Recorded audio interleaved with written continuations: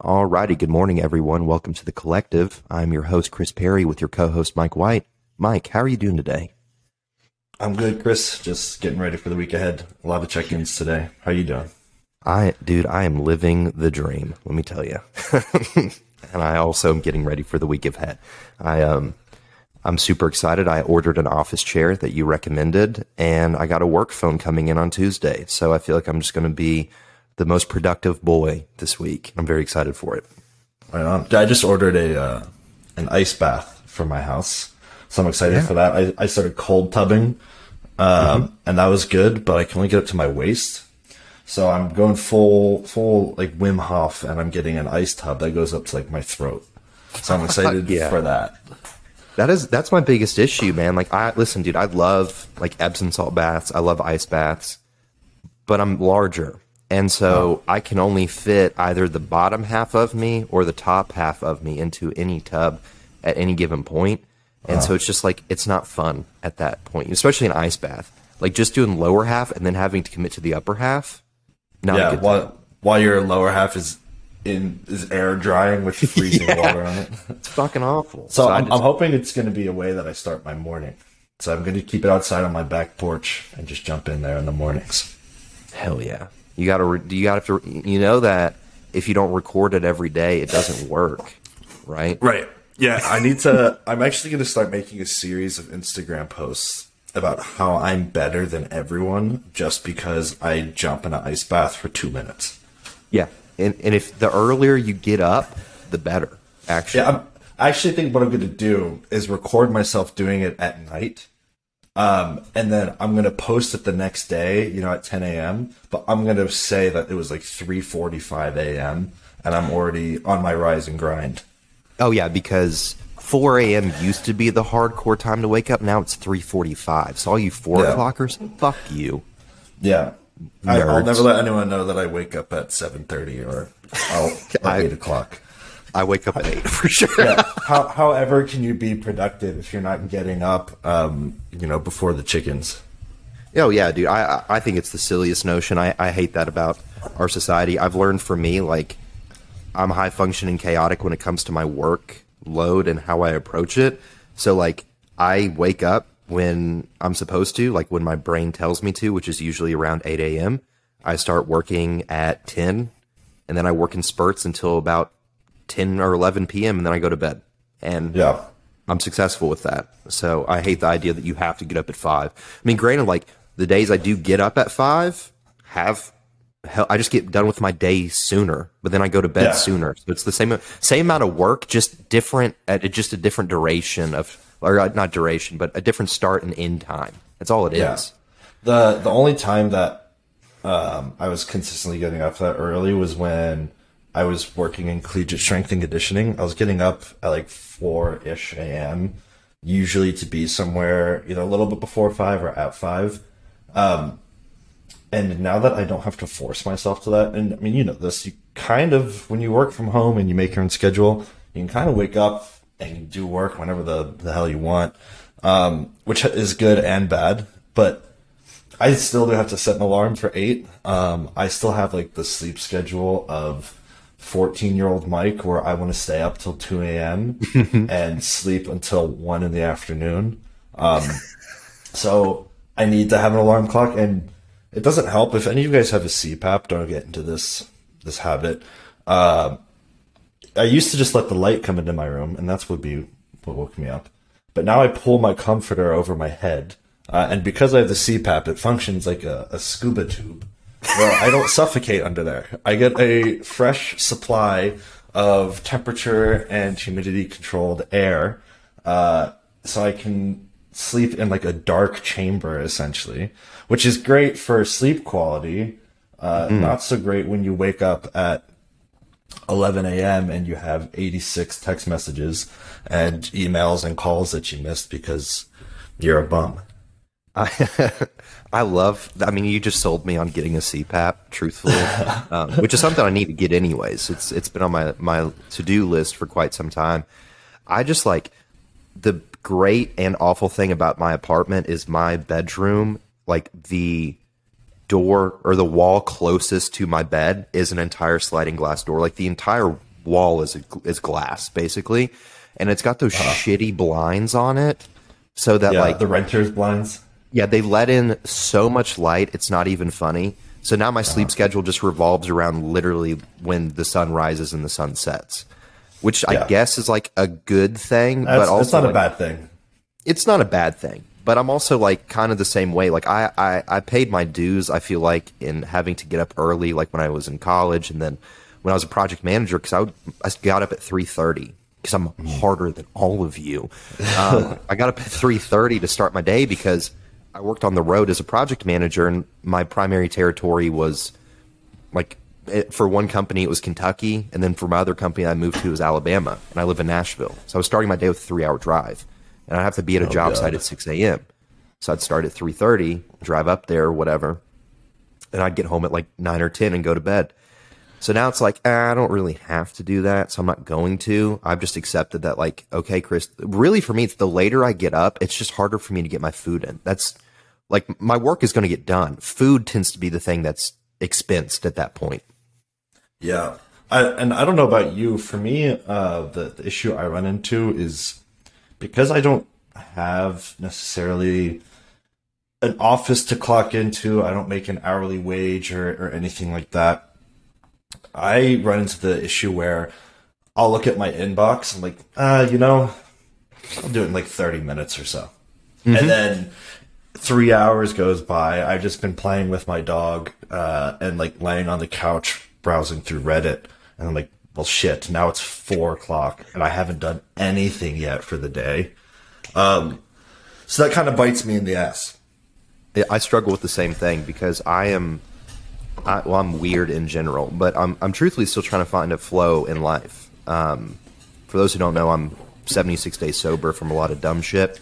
And so with that, I'm still trying to like relearn habits and how to do things the right way, which is so silly to me. But I also have the issue where I don't even have an office space. I live in a one-bedroom apartment, so my like office desk is in my living room. And so I've tried to set it up to be as productive as I possibly can, but I'm also like slightly OCD when it comes to being clean in my apartment. And so if I get up and there's like messes or little things, I'll just start cleaning, and that's kind of how I disassociate. And then I'll just spend like 4.5 hours cleaning my apartment, and then I'm like, what the fuck am I doing right now? But I can't start working until I know that the floor is mopped. Right. Yeah. And then, but I do the same thing where I'll like look at the phone. Like right now it's 10:48. Right. For me, how my brain would work is goes, okay, start work at 11. Yep. I wouldn't start work at 11, and I'll be like, okay, start at 11:30, and then I wouldn't, because I also know that like though I can procrastinate, I will still get all of my work done. But I'm also going to put this weird, unnecessary level of pressure and stress on me that I didn't start working at 11 for whatever stupid reason. But it all still gets done. It's just in a very chaotic fashion. Yeah. So one of the things, I mean, for those of you who do not know, it's probably something that we'll talk about in later episodes. Chris and I both had our fair share of struggles with mental health. One of the things that I've been working through recently is some issues with my anxiety, and something that I've been doing to help, because if you guys are anything like me or like Chris, you probably have a pretty busy schedule where you have a lot of stuff that you need to get done during the day. And if you're an online coach, or you do work from home where you don't necessarily have a regular 9 to 5, you just have to get work done in a 24-hour period.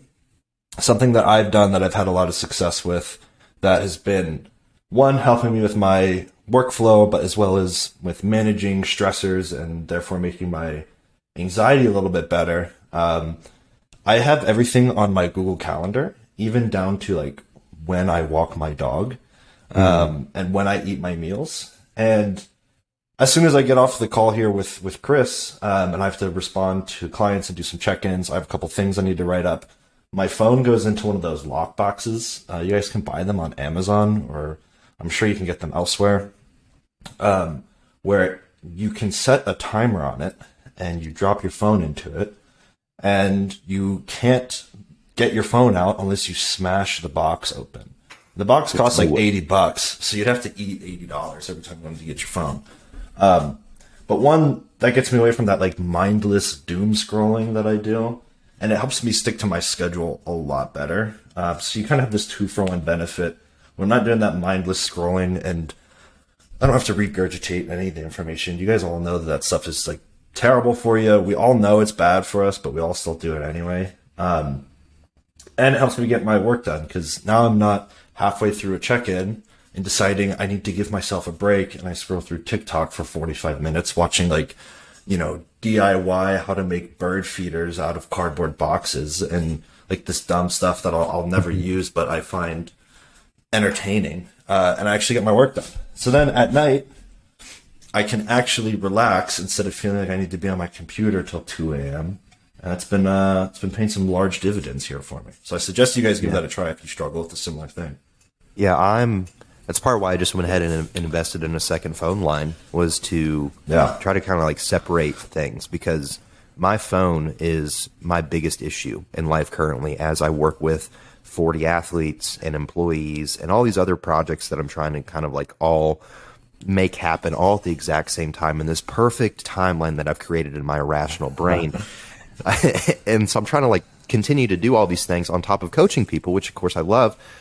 And then on top of social media and everything else, it's just like there's too much going on. Like I wake up and I have 70 notifications to start my day. If I go train and I check my phone, I will have 50 notifications by the time I'm done training. So part of why I'm doing a similar thing, but I know I'd probably break the fucking box, is getting a work phone. And I'm just going to separate those things and just basically have social media nonsense and personal relationships on one phone. And then I'm going to have everything else on the other phone. And hopefully that can try to create some more balance in a sense for this. But I do struggle with very much the same thing, where I just like, I also feel obligated to work at all times, all days, no matter what. Yeah. Like I'm hoping to, like, I can set up this week to where I can actually take this upcoming Sunday off of everything. That is my only goal right now. That'd be sweet. Yeah, I feel that. I think with the kind of business we work in, you want to get to everyone pretty quick. Even though it's not an expectation that clients have on us, it's probably an expectation we set on ourselves. Where, a lot of people have different ways that they do their coaching. So some people are through WhatsApp, some are through email. Some people like me, you have your own app with a messaging system in it. If I get a notification from my app, I drop everything I'm doing to answer it, which is not a good habit to have. And it's not an expectation that my clients have on me. Like, anytime that I have needed an extra day to get back to check-ins or to respond to messages, no one has ever given me flack about that. But it's this weird expectation that we set on ourselves where, oh, someone sent me a message, I need to get back to them within the next 2 hours, which is a ridiculous standard to have to yourself. And it's not something that either one of us can adhere to for a while. So something that I've done is my Friday and Saturday check-in folks, I say I'll get to you on Sunday. And I say the day you check in, it's the next day you get something back. So if you check in on Sunday, you get a response from me Monday. So it's this bit of a staggering for me, because today when I go through my check-ins, it's Sunday as we're recording this, I'll go through all my Friday and Saturday folks, and then once I start seeing check-ins from Sunday, I know that's when I can stop. And then same thing with tomorrow. Once I'm going through my Sunday check-ins, once I see my Monday check-in crew, then I know I can stop. Not that I always do, because if I'm making good time and I can get ahead for the next day, but if I'm feeling overwhelmed or I have other projects to do, it's good to have that kind of boundary with myself, so that way I can actually stop. Yeah, and that's something that I'm working heavily on myself, is learning to set these boundaries, because the people pleaser in me doesn't want any of my people to feel like they're being neglected or whatever it may be. But ultimately, in this game, especially you and I both, and especially me right now, trying to obviously battle some mental health stuff, I've also learned that basically the bandwidth that I can give to a given day without burning myself out. And I'm always right on the edge, and I'm trying to learn to try to redact a little bit, because for the sake of longevity in this, that's what it's going to require. But I think that's a good way to transition into our topics today, which part of it is boundaries and expectations. Mike, what are we talking about today? Yeah, so Chris and I last week were kind of brainstorming some topics for the podcast as well. If you guys have any ideas for something you'd like to hear us talk about, we are always free and willing to chat about what you guys think is important for you. It doesn't have to just be bodybuilding. It can be whatever you guys want to know about us or get our opinions on. But Chris and I wanted to talk about relationships in bodybuilding, and not just romantic relationships with your boyfriend or your girlfriend, but also personal relationships with your friends and family, as well as professional ones for people that still have some kind of 9-to-5 or professional obligations where they aren't in the position like Chris and I are fortunate enough to be in, where you can tell your clients, hey, I'm in peak week right now. If I'm a little slow to get back to you, I'm just feeling pretty drained. Because bodybuilding is a selfish sport. We all know that. It's a sport where you have to prioritize yourself. And sometimes that can really affect how other people see you, and it can affect the relationships you have with other people. And there's just some ways that we can kind of navigate being a bodybuilder while still maintaining some good personal, romantic, and professional relationships. Yeah, absolutely. So, I think, and kind of breaking that down too, especially as, we've both worked normal jobs and we've both tried, we both walked this walk for plenty of time. And I think the thing that I've had to learn throughout this whole process is like a lot of what the downfalls, I guess obstacles that we run into in professional, personal relationships, whatever it may be, is just setting realistic expectations and communicating, right? That's all it really comes down to. I think from you want to go into, which one do you want to go into first? Personal, professional, what you want to do first? I want to start with romantic, because I feel like that's kind of where people have the biggest issues. Yeah. So I think it's ultimately usually what most people focus on when you say bodybuilding relationships. We always think romantic first. Bodybuilding is a selfish sport. We all know that. But it doesn't always have to be as selfish as some of us make it, in my opinion. And I think that's where it comes down to managing expectations and actively communicating about it, because some people who are competitors will date non-competitors, and some people date competitors. And you would think if you're dating a competitor, as you are one too, that things are easier, but that's very rarely is that the case in my experience in this. Yeah. And it's managing those expectations and setting balance, right? Because ultimately, you are putting yourself first as far as a day-to-day schedule goes at all times. So how do you make your partner feel included and a part of what you're doing, and make sure that they're also taken care of? Because ultimately, a relationship is not, in most cases, going to just be self-sufficient and passive. There's efforts that are going to have to be made every single day to make it work. So the example that I always use is if we're in prep, let's go with the most extreme example. Let's say I'm in prep, I'm dating somebody, they're not in prep, or I'm dating somebody, they're a non-competitor, and I'm in prep. How am I going to make them feel as if they are still valued and important in this relationship, and that we are still doing things together when I am eating 20 grams of carbs a day and I'm doing 2 hours of cardio a day, right? How are we going to do that and still allow myself to be successful in prep, right? How are we going to make this conducive for one another? I think obviously, I think people forget that you can go on dates that don't involve food, right? I've done that before. It's okay, we're going to go to the movies. We're going to watch a movie. I'm going to get a diet soda. I'm probably going to show up lethally stoned. I'm going to pass out in the movie, but I'm going to try to stay awake for as long as I can. Right. That is you can go to the park, as lame as that might sound, and get your steps in. It's not lame. It's not lame, but it's you know what I mean. You know what I mean? It's not as glamorous, but it's still actively doing something together, right? Right. And I think not to get too into the weeds here, but I do think we have some sensationalized ideas of what quality time with your partner might look like. It doesn't always have to be these extravagant dinners or trips to bars or things like that. I've found some of the best, dates that I've had or times that I've spent with a significant other have been mostly the most basic stuff. So grabbing a cup of coffee or taking my dog for like a long walk, something like that. It's more about the quality time that you spend with the person. And to me, it's less about what you're actually doing. So you don't have to feel obligated to like go to some restaurant with your girlfriend and sit there and you have to suffer while you have, water, and a Diet Coke. And if you can do that and it doesn't bug you and your girlfriend's fine eating in front of you while you're not eating, totally like go for it. But I think you carving the time out of your schedule to spend time with your significant other is what matters the most. And if they are an understanding partner, they get that this is just a season of your life.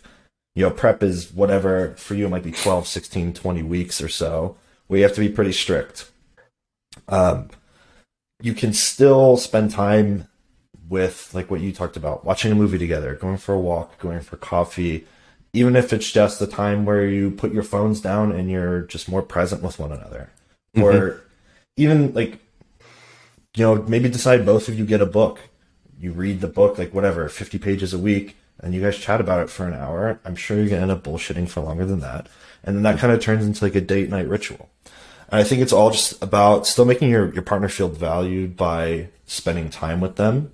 And like, I understand a bodybuilding prep is hard. It's not so hard that you need to totally neglect your partner. Also, you can still do some of your own chores. It's very nice when people pick up the slack, but don't turn into like a lazy slob because of prep and say you can't do laundry or anything like that. Yeah.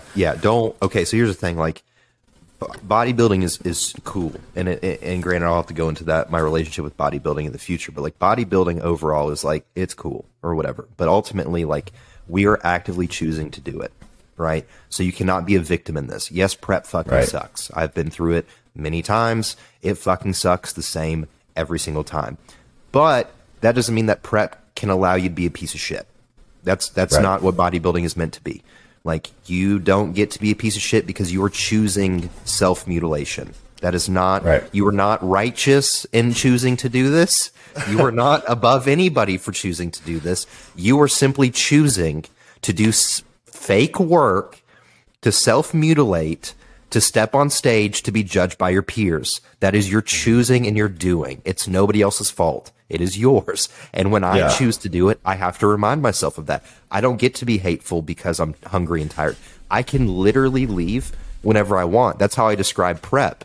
Prep is a prison cell, but your door is open. You can leave whenever you want, but you're choosing not to. So actively choose not to be a fucking shitbag, right? Yeah. Like, I really think the easiest way to solve a lot of problems or potential problems in a relationship in this case is you sit down when prep starts, and especially if you're with somebody who doesn't understand competing, you explain the ins and outs, be brutally honest about what things are going to happen, right? Like, if I were, like, I know some guys who struggle, like, as you get closer to show, with, like, their sex drive leaving. You should probably let a girl know that up front, that, hey, at 4 weeks out, I might not be as sexually active as I once was, because that can hurt somebody's feelings if they feel undesired. So talk to them about that. Explain to them those things, and then sit down and also say, okay, here are my expectations of you. This is what I need from you, and this is what you need from me. We're going to write this down, and we're going to stick to it, right? Like, again, okay, Thursdays are laundry. Cool, you're doing laundry on Thursdays. I'll do it on Tuesdays. Boom, right? Just what seems like very rudimentary is just like, it is that simple to literally just break it down like that, you know? Yeah, and I think something you did touch on, you mentioned there's some people that date competitors, some that date non-competitors. I don't necessarily think one is better. I think what you need to have, though, is some like common ground. So having some support where, I've dated girls before who don't compete, and that's totally fine with me. That's not something that bugs me at all. It's not something I necessarily look for in a partner. But everyone that I've, dated, they get it, right? They've never complained that I'm having to eat meals or you spend time in the gym or anything like that. But granted that not everyone is like that. So you need to find someone that's going to be understanding of your goals, even if they don't have the same ones. I would actually go as far to say it might be better to not date a competitor if you're someone that's a competitor. I just feel like having two people in the same house going through prep at the same time would kind of be nightmarish. There's definitely some people that make it work. I'm not knocking you if you make it work, but it's such a selfish sport that realistically what'll end up happening, and you know, Chris and I can talk and make it sound like it'll be rainbows and daisies. There's going to be a good stretch of time where your partner is giving more to you than you're able to give to them. And that can be really hard if you're both in prep, because you both have to be so selfish with your time and your energy that giving that extra bit to your partner might not be something that's within your capacity. So it might, I know there's always like this social media where like, I'm competing in bikini and my boyfriend is competing in classic. Everyone wants to be, you know, the competing couple. If that works for you, that's fine. But that's not always going to be a realistic expectation to have. I would say don't, truthfully. Like in most cases, unless you were like a seasoned competitor and your relationship has like a very solid foundation that's been established, don't do that. Like I've tried to do that too in the past. Been like, oh, we'll prep together, it'll be sick. Didn't work, didn't last, right? Yeah. But because ultimately, like prep is a very strenuous task in all fronts of life, right? And then you do literally have to lean on people to get through it. I've learned as someone who's been through 4 preps myself, you have to lean on people. And so you have to have someone in your life who is understanding and empathetic enough to understand in this chapter of life, you're going to have to slowly become more reliant on them the deeper you get into it. But then on the flip end, as soon as it's done, it is now your turn. You got to fucking make up for your shit, right? Because you probably sucked a little bit. Because we all have our moments, dude. Like, as much as I hate to say it, like, I haven't always been the easiest to get along with when I've been in prep. Like, you put me on enough Novladex, I'm going to be not nice. I'm going to be very just emotionally gone. Yeah. But that's the thing. But at the end of the day, I always tell people this too. Like, the stage is always there. Right. Bodybuilding's cool. If your relationship is that important and you can see that your behavior is severing it, pull out from the show. Yeah. Right? Or find some other approach. Like, you don't, like, just because you announce to your following that you're doing a show does not mean that there's a gun to your head and you have to do the fucking show. Just, like, nobody's going to fault you for choosing not to. If anything, like, I think there's more admiration in saying, hey, I can't do this right now, than not doing it. Because you also don't owe it to fucking anybody to do it. Like, nobody's going to be like, oh, dude, you didn't do that show that you committed to. Like, eat dicks. It doesn't matter. It's a show. Yeah. Right? And that's something that I wish I did, man. I competed last year, and truthfully, I wish 2 weeks out I would have had the courage and to say, hey, this isn't the right show to do for me. Yeah, but I remember last year, I mean, I pulled the plug on competing 3 or 4 days out, and I told you that. Yeah. And you told me, you're like, I think that's a good decision. My coach at the time told me it's a good decision. The people closest to me said the same thing. Like, if there's no shame in having to push things back a couple weeks or even another season, like, I'm in a much better spot now for a prep that I'll probably be much happier with the package. I won't be like a psychological mess showing up at the show. And, you know, no one gave me flack about not showing up to the show. It's unless you're competing at the Olympia or pro shows or things like that. Like, yes, we put a great deal of stress on our bodybuilding career, but also, like, we're probably going to some like local high school and posing on their stage that they have, you know, choir practice on, unless you're going to like pro qualifiers, things like that. So for you to not do that, it's really not the end of the world. Your friends, your family, your coach would rather see you, at least if they're a good coach, psychologically be well, as opposed to like being a complete and total mess and then winning your local show. If you find yourself when you're in prep, you're always having this big psychological downfall, or it's always ruining your relationships. Every time you're 6 weeks out, you break up with the girl that you're dating, or you break up with the guy that you're seeing. Maybe bodybuilding's not for you. And that's okay. That tends to be me.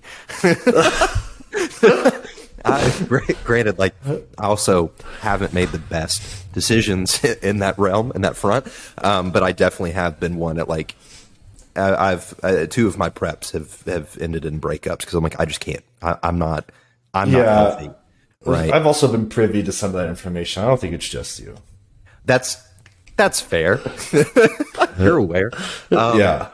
But no, and it goes back to it, and I'll continue to preach that, though. It's like the stage is always there, and like what we're discussing in this episode about these relationships ultimately like matter far more, right? Right. As somebody who's lost loved ones in recent years, I've learned that, like, yes, bodybuilding is cool, but like the people in your life should and need to matter far more than just competing on a stage. Because also, like, at the same rate, if we look at it like in this perspective, is it worth getting on stage if you have nobody there to support you and celebrate with you? Like, what is that worth? Right? Like, you got a trophy.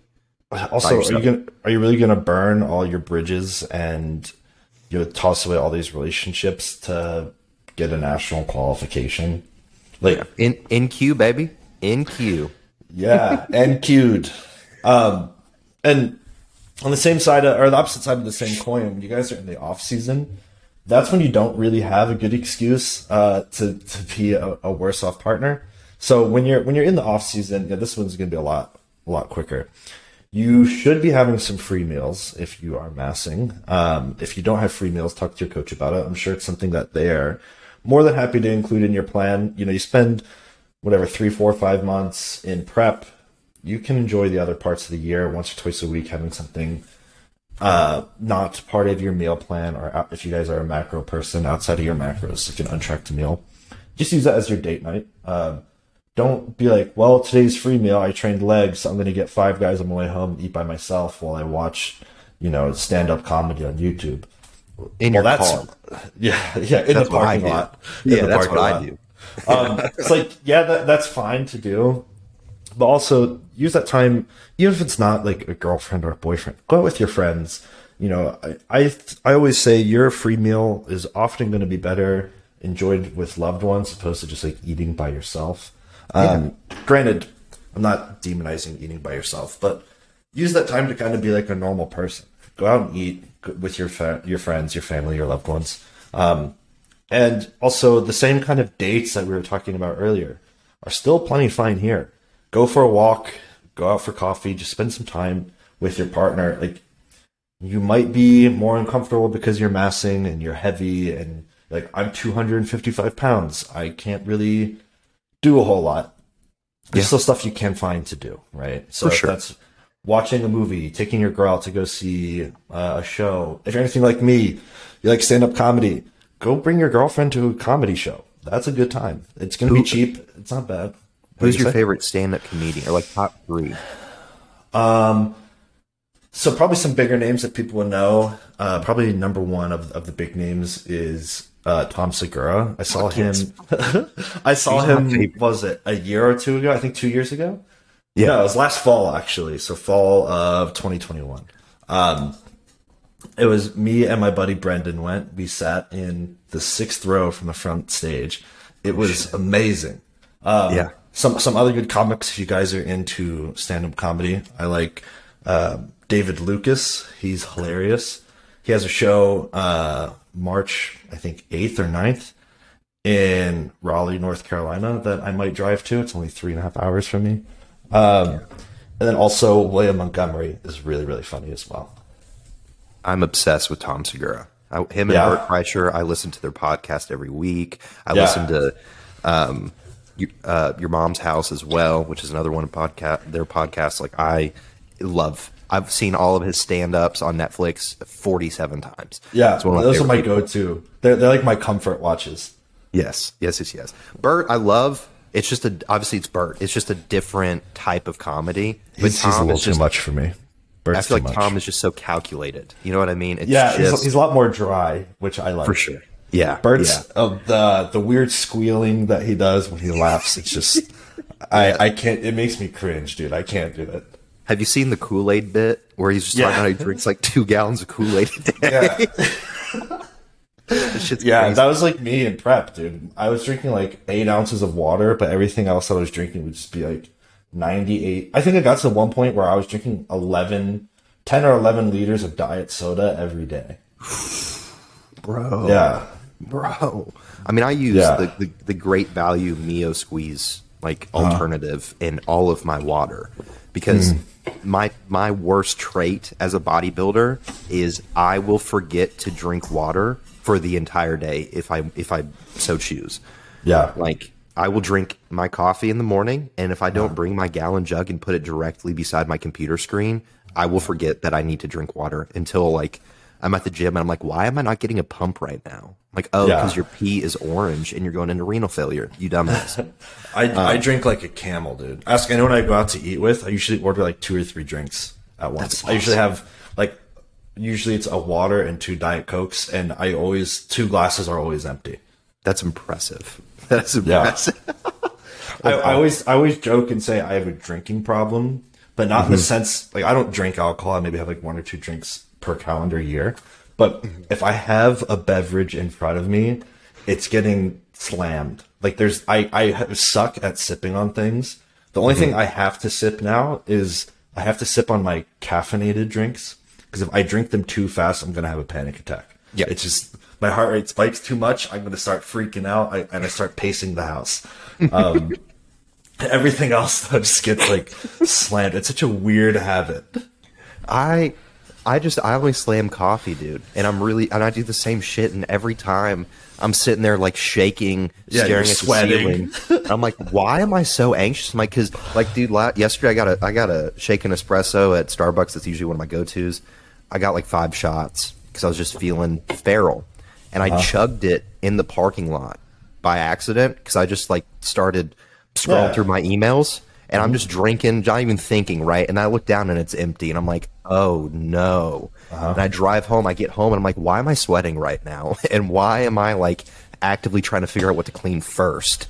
You know, it's awful. I mean, I would be a wonderful maid, truthfully. That's my look at it. Like, someone just gives you, like, a 10 milligram of Adderall, you start cleaning the house. Dude, I'll scrub the fucking ceilings if you give me Adderall. That stuff is insane. I can't take it currently. I've been using Kratom though, a lot of Kratom.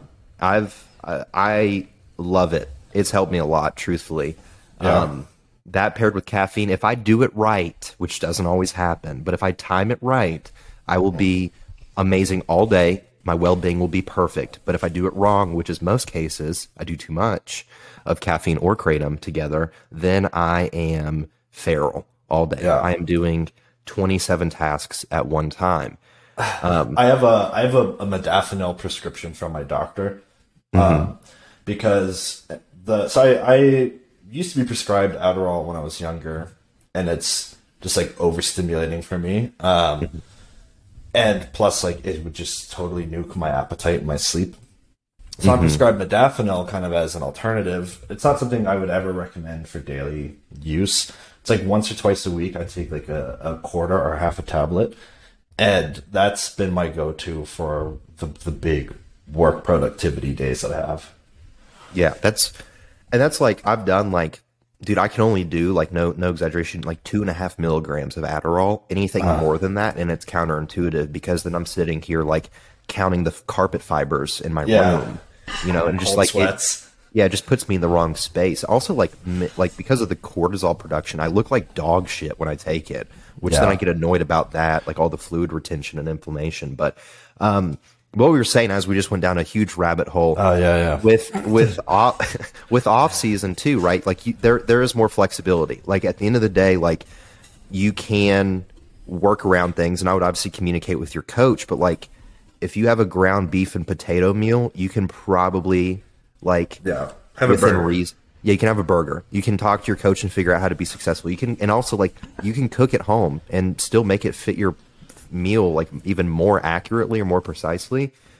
But that's the opportunity where it's like a lot of why I give free meals. I mean, beyond like the metabolic adaptation and everything else is like the psychological side of just eating communally, right? Yeah. Like just eating with people is a very important thing for your like psychology and to still feel like you're a part of something because like I've been the one to bring meal preps to dinners and stuff and it's fine, but it's still like, even for me, it's still a little bit uncomfortable. You know what I mean? Like I will do it when I have to, but in the off season, I'm not fucking doing that, man. Cause I also know how to make it a conscious decision on a menu to be successful, right? Like I'll drink a protein shake on the way and then I'll find the best thing on the menu that I think is conducive to my closest meal. And that's what I'll do. And it doesn't negatively affect me, right?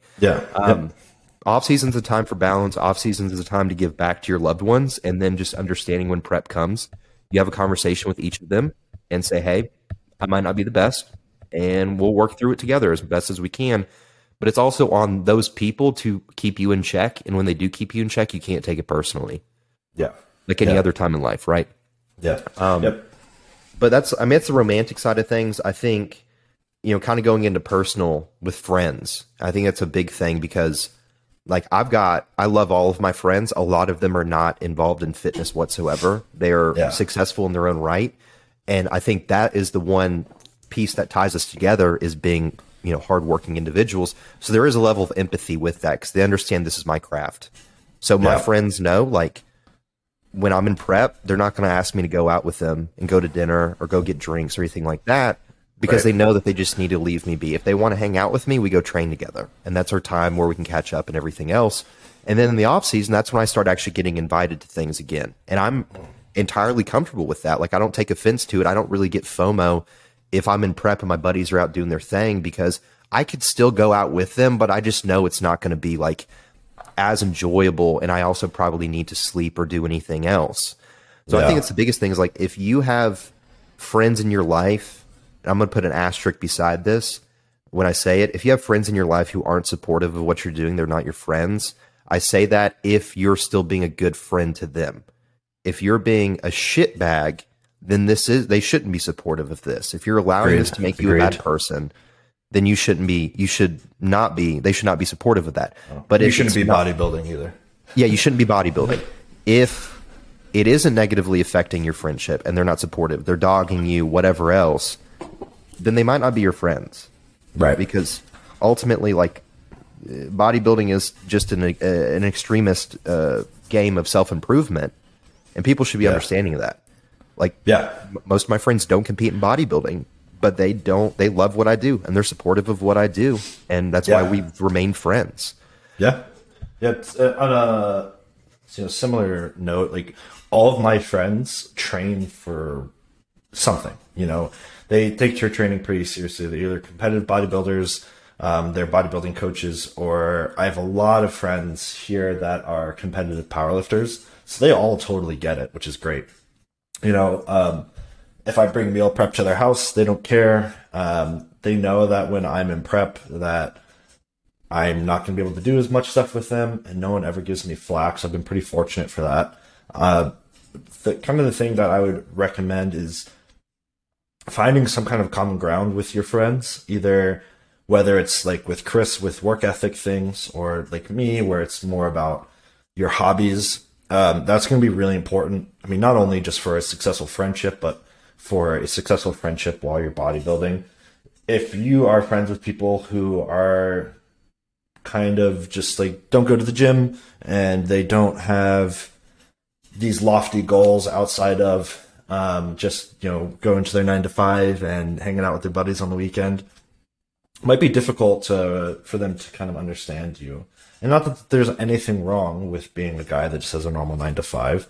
I don't like that that's recently another thing that's gotten like demonized on social media. But if they're not someone with these lofty ambitions, or they aren't into training as much, it's going to be a little more difficult to maintain a successful friendship with them. I think they might be people that, yes, you're friendly with them, but I don't know how much of a deeper friendship can truly blossom from that kind of arrangement. So having some common ground and some supportive friends, I think, is really going to be foundational to setting you up for success.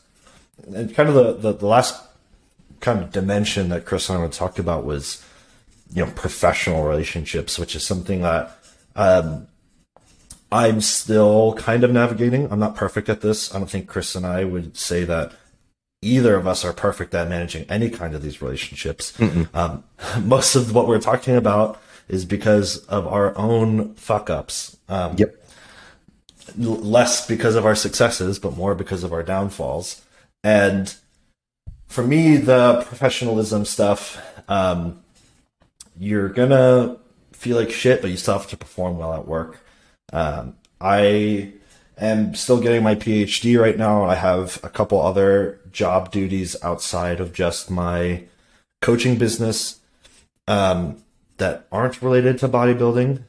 No one cares that I'm into bodybuilding.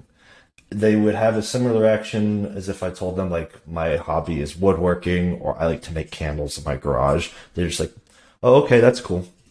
Me being a bodybuilder doesn't magically erase my responsibilities when I'm 8 weeks out, I'm doing 2 hours of cardio and I'm sleepy and cranky. I still have to get my work done.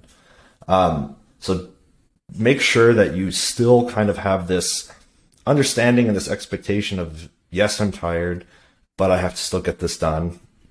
It's not on your coworkers to pick up your slack. They don't get paid extra because they're working harder than you and picking up work that you didn't get to do. Granted, that's really only going to affect you in prep. Something I do recommend, if you are a 9-to-5er, take the last week off of work before a show. At least the last week off. If you can get more than that off, that'd be great. But minimally take that last week off just so you can totally relax. And even though I did just go on this like rant about you still have to do your work, I would still communicate with your team or your management or your coworkers before the fact. Be like, hey, maybe around the 10-week out mark. Right now I'm feeling pretty good still, but in a couple weeks, like if I'm starting to feel sluggish, or if you notice that I'm like being forgetful, can you please just remind me of things? Like I'm signing up to this bodybuilding show in the last 4 to 6 weeks can really be tough on me from a cognitive standpoint. So I might not be as sharp. If you feel like you need to keep reminding me of stuff, like please do. I apologize in advance. And then maybe, if you have a small enough team or you just have like one coworker, take them out to eat afterwards, after your show, kind of repay them. I know I got to see firsthand that like how much prep affected my cognitive output last semester. I tried to prep last spring, and that was a not great choice for me. I had to take a 6,000 level endocrinology course as part of my PhD coursework during peak week. God. And that was not fun. So just be cognizant of that kind of stuff and manage your expectations of yourself. Going through that, I realize now that trying to do a show while actively working on my degree is not something that I can do. So that's why I will only prep during the summers, and that's assuming I don't have to do work over the summer for my university.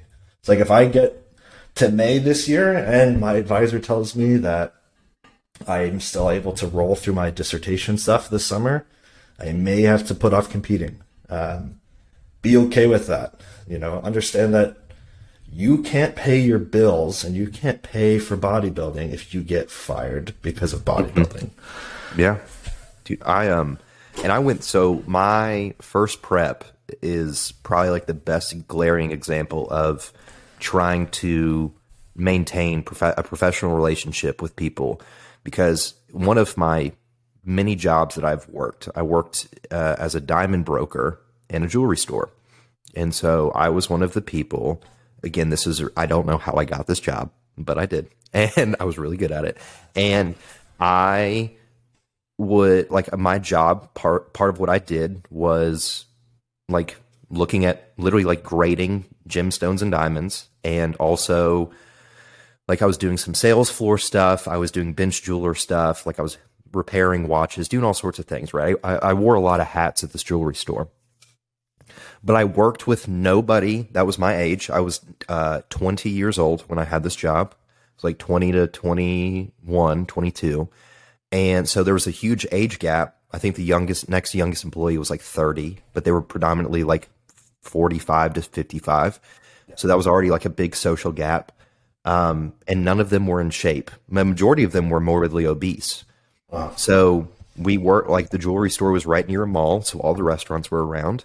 So I had to learn balance, or not even balance, just how tough is that 4 weeks out when you smelling Panda Express coming down from bro. And I fucking love Panda Express, dude. That walnut chicken or shrimp dude can fuck me up. So, but no, I worked with morbidly obese people who would go out to lunch every day and ask me to go to lunch with them. And every day it was like, are you eating the same meals? And it's like, yeah, I am. Just fucking, it's cool, man. Don't worry about it. You know? And none of them understood bodybuilding, and that's okay. That's not their job to understand it.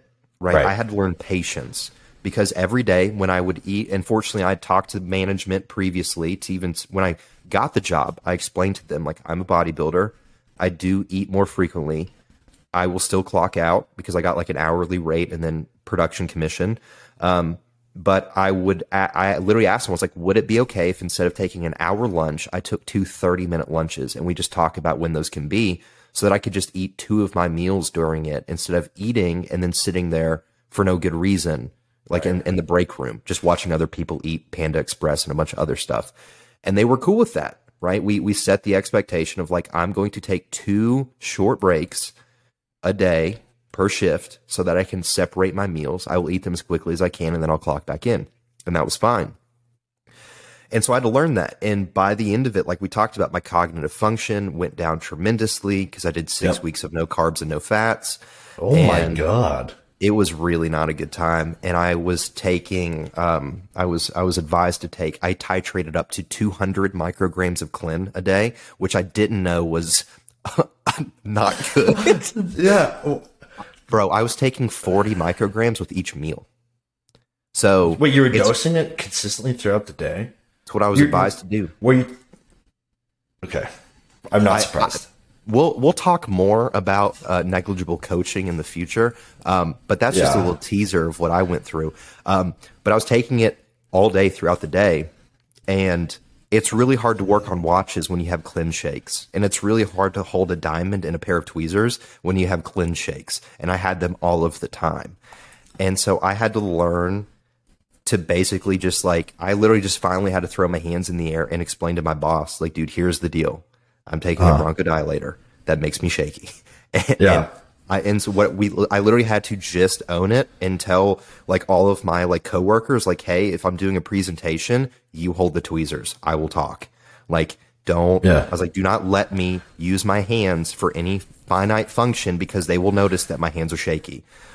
And it was a hard conversation. It was embarrassing. You know what I mean? And everybody's like, what the fuck are you doing? I was like, I don't know at this point. You know what I mean? And especially by the end of it too, like I remember I had this woman that I worked with, her name was Teresa. She was like the work grandma. She was like 67 years old. And she was love Teresa. Bro, Teresa was my hero. She was tough, man. She was like grandma to me. And she came up to me and literally grabbed me by the cheeks with both of her hands. And she's like, honey, you look sick. And I was like, that's good. That's a good thing. That's the best compliment I've gotten in weeks. I was like, thank you so much. But I had to do the same thing, though. I saved up all my PTO and my sick days, and I took 9 days off of work. And then when I came back, I like sat down with everybody, and I apologized for my, lack of absence, even though I was present but mentally absent. The last couple of weeks, and I bought everybody Starbucks gift cards, and I took them to dinner or lunch individually. Like I tried to pay my dues back as much as I could, and everybody was fine with that. That was okay. But it was my first prep too, so I'm having to learn this as I'm going, because especially if you've never prepped before, like people don't that's the hardest part for me as in prep is the losing cognitive function. Dude, your brain goes numb. You just go, you literally become stupid. Yeah, that was the hardest part for me because, Chris knows this, but I take a lot of pride in how well my brain works. I enjoy the fact that people can lean on me to learn stuff, and they ask me to help educate them. And then the last few weeks of prep, when I can't do that, I go into an identity crisis. For sure. Like, who am I? For sure. No, I entirely understand. Like, I hate when I literally would get to a point, it's the same chapter of prep when you start dragging your feet when you're walking. Your brain is trying to conserve you start blinking slower. That's another one that happens. There's always a day in prep where I wake up and I am in pure agony. I feel as if I've been hit by a bus. Because the hunger side of things doesn't ever really bother me, because I've always been pretty good at shutting that off. I basically just gaslight myself into saying I'm not hungry and I move on. And I'm also some aglutide now. Yeah, I'm also busy enough that I already can forget to eat. Right. Yeah. For me, it's just the severe lethargy and the cognitive slowing that kills me. Because I remember there was one day last prep where like I woke up, dude, and like was I couldn't even describe the amount of pain my body was just in, like aching. It felt like I had the flu, right? Yeah. And that was the day where I like just had to message my athletes and be like, hey, understand, like I can't even, like I was contemplating if pissing myself was a better option than getting up to use the bathroom, right? And so I had to explain to my athletes like, hey, I'm going to be a little bit slower getting back to you, right? I am so sorry. Like, please bear with me. I promise you I'm going to get through this as best as I can. And it just goes back to communicating and managing expectations. Like, ultimately, these feelings, physically, mentally, emotionally, are common in prep. People don't talk about them. And there's no shame in feeling the ways that you do. But people can't read your mind. Right. Right. And I think it's just taking ownership and accountability and being like, hey, listen, I know I'm choosing to do this. This also super duper sucks right now. You're going to have to bear with me for a little bit. Right. Yeah. Like, and that's why I explain to my athletes, I'm like, your plan is still working that I gave you. I'm just not going to be able to update it right this second. I promise it'll still work.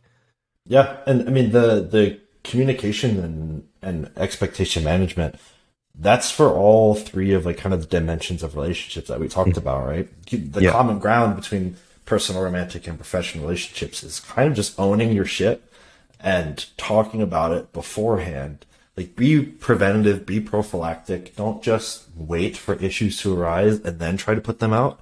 The same conversation that you'd be having earlier is always going to be easier than having it later after someone's feelings have been hurt. Because not only are you dealing with your, lack of mental capabilities or anything like that, you're also having to extinguish the fire that you started by hurting someone's feelings. So rather than having one conversation, you got to have two. So kind of, bite things off early, and check in with your coworkers, your friends, your spouse, your whatever, and see how they're feeling. Because likely they're there to support you and they're okay with what you're doing, but there's a good chance that they also might feel like they need a little something from you, and that's kind of on you to figure out. And don't just throw in the towel because you're a little tired, Yeah, this is all a choice. At the end of the day, nobody's making you step on stage. Yeah. And also, though bodybuilding is a very time-consuming hobby, sport, whatever you choose to call it, endeavor. You're eating 5 meals a day and you're training, but there's still 20 hours left in the day, right? Right. And you got to sleep for 8 of those, so you got 12. You still got 12 hours of the day that can be actively dedicated to those that need it. I mean, obviously including yourself, right? But you can still, like, it's not hard to just go buy coffee for your loved one or whatever it may be. Obviously, depending on their love languages, I think that's a lot of it too. Is if you know your partner's, if you know their love languages, lean into those, right? Yeah, buy your girl a pair of Jordans. Buy her something nice. Another one, fellas, I beg you, take your girlfriend. You're going with her. Get pedicures. Dude, I fucking love pedicures. Yeah, if you haven't had a pedicure as a grown man, just take one of your boys and go get some. There's no shame. Your feet, just because you're a man, they don't need to look like mangled ribeye steaks that have been run over by an 18-wheeler. Go take care of yourself. If you take your girlfriend to get a pedicure, you are going to be lit up in the girls' group chat for how great of a guy you are. 100%. Dude, my thing is, like, I've grown very fond of manicures and pedicures. I do my nails every week. I do because I don't like to go get a manicure. I get one a month, and then I just like keep up with my nails. Yeah, maintain it. Yeah, maintain. And then I paint my toenails. I have painted my toenails for quite some time. I paint the first 4 black and my pinky toenail, whatever color I'm feeling like. Right now, I got very impatient, so I only have one of my big toenails painted black, as I didn't finish the rest of them. But I'm telling you, getting a pedicure is cathartic, except I do have to tell every nail tech that I go to, if you scrub the heel and arch of my foot, I will kick you directly in the forehead. I am so ticklish, dude. I'm like, everywhere else is free game. Do what you need to do, but do not touch the fucking arch of my foot, because I'll lose my ever-living mind. But that's a great idea. I mean, dude, just like that is that there's no food involved. There's no It's drinking relaxing. involved. It's relaxing. You get to spend time together. You feel better after. Like self-care is a very important thing, but you can also share that with a loved one very easily, right? Also, and when you're sitting there, when you're there, get the upgrades. If it's an extra $10 to get the mango scrub over the regular scrub, you get the mango scrub. 100%. If your girlfriend is worried that, you know, one polish is more than the other, just tell her to get the more expensive one if that's what she wants. It might be an extra $30-$40, but you're both going to be happier. Your girl's going to feel special. You're going to feel pretty and cleaned. Just go get a pedicure. Bring your girlfriend. If you don't have a girlfriend, bring one of your boys, or go by yourself. I don't care. It's awesome. Go grab a pedicure. Once a month, I have what's called my bad bitch day, and my bad bitch day is when I go get my hair cut. Because I'm now you only get your hair cut once a month. No. So you're growing it out. Yeah. So currently, for those who don't know, I shave my head very often, and it is probably a reflection of my mental health. But I grew my hair out last year to the point where I could braid the top of it. It was so long, and I got tired of it, so I shaved my head. And then I decided I wanted a mullet. My hair does grow very fast, so usually I get my hair cut if I have a fade and I have a buzz cut. I'm getting a haircut like every 10 days. So I do like to be well kept. Right now, that's what I do. It bothers me. I'm having to let it go for like 3 weeks at a time now, right? Yeah. So right now, my bad bitch day, I get my hair cut, I get my fucking mani-pedi, and I do my eyebrows. And that day, I feel unstoppable. I'm telling you, that's another thing as a male. Dude, get your fucking eyebrows down, please. Dude, get an eyebrow blade and learn. It's not hard to do. I do it almost every day. Oh, I just have my barber do it. When I shave my face, I also just do my eyebrows because I'm already there, and I feel so much better. Yeah. Self-care, fellas. Also, you know, if you do have longer hair, get your hair cut more than once a month, please. I'm sorry. I'm not talking to you. I'm talking to people out there listening. I get my hair cut every 7 to 10 days or so. My barber, she does my beard. I don't have to do any of that shit myself. There's no more hair all over my bathroom sink. She does my eyebrows. Take care of yourselves, fella, and bring your girl with you. Yeah, it's like, again, it's like looking at all the things that you can do for a person, because that's how I look at, especially in the prep scenario. What dates can I do that are the furthest away from being food involved? Because obviously we become more food focused. Yeah, that's a fucking great idea. Like get a spa package. Go get a massage. You and your girl go get cucumber facials. Get a hot stone massage. You know, some 700-pound woman named Olga walk across your back. I need this, dude. You want to know something really awful? I've gotten 3 deep tissue sessions done in my decade of lifting weights. Yeah. And I know that, especially in Smith machine squatting yesterday, I have come to realize I need a lot of work done. Like, you're very a wound-up meatball? I'm a wound-up meatball, dude. I have 245 pounds of knots in tension. It is awful. I had to low bar, push my hands out. I saw you were like low bar squatting in the Smith machine. I love low bar. Here? Dude, I low bar regardless, right? I can't physically walk out a barbell anymore. But when I squatted like for powerlifting, I squatted low bar. That was like that was my preference because of my limb lengths and everything. So I'm low bar, because if I high bar Smith machine squat, it hurts my neck because it just puts so much it's just this weird. One day when we train together, you'll see and it'll make sense. It's this weird borderline kyphosis that I have. But I'm low bar. I'm grip as far out as I possibly can, but I'm also doing claw grip. That's all the things I'm having. Stan Efferding grip. Dude, I'm literally doing all of the things that I can. Even doing this right now, I can feel my rotator cuff starting to cramp. Nice. It is Dude, it's fucking bad, dude. I just don't.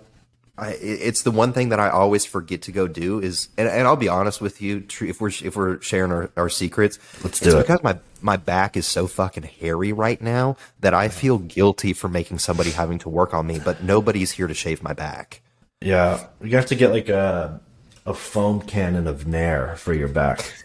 Dude, it's bad. It's bad. Like, PEDs gave me one thing. Didn't give me a beard, which is the thing that I wanted. It gave me back hair. Like, a lot of it. Thick. Dude, yeah. So that's part of why I, like, feel bad. I'm like, I have to wait until I can get someone to, like, Nair or shave my back, and then I'd be willing to go see a massage therapist, because otherwise I just feel awful for it. Yeah, they'd be like massaging a Brillo pad.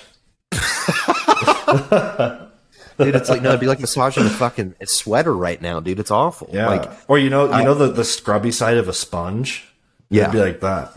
That's what it is. That's what my back looks like right now. And it's like within 2 weeks, it grows that fast. It is. Dude, wait, do you have an issue even with loofahs on a stick being able to reach your back? Yes. Yeah. Okay. Good. Me as well. And I've always joked around it, but it's not a joke. The first sign that like I'm comfortable with a girl that I'm dating is if she's at my house and I'm like, hey, I'm in the shower. Could you come wash my back? That's the first sign that you're feeling serious with someone. Yeah, like my back, like with a loofah, dude. It's like I can like I get can like 40%.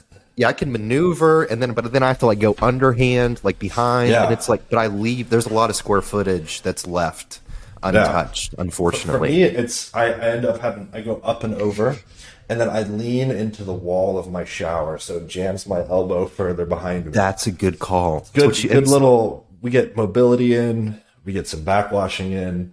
It's not bad. It's nice, dude. It's nice. It is. I was making this joke yesterday. It is not.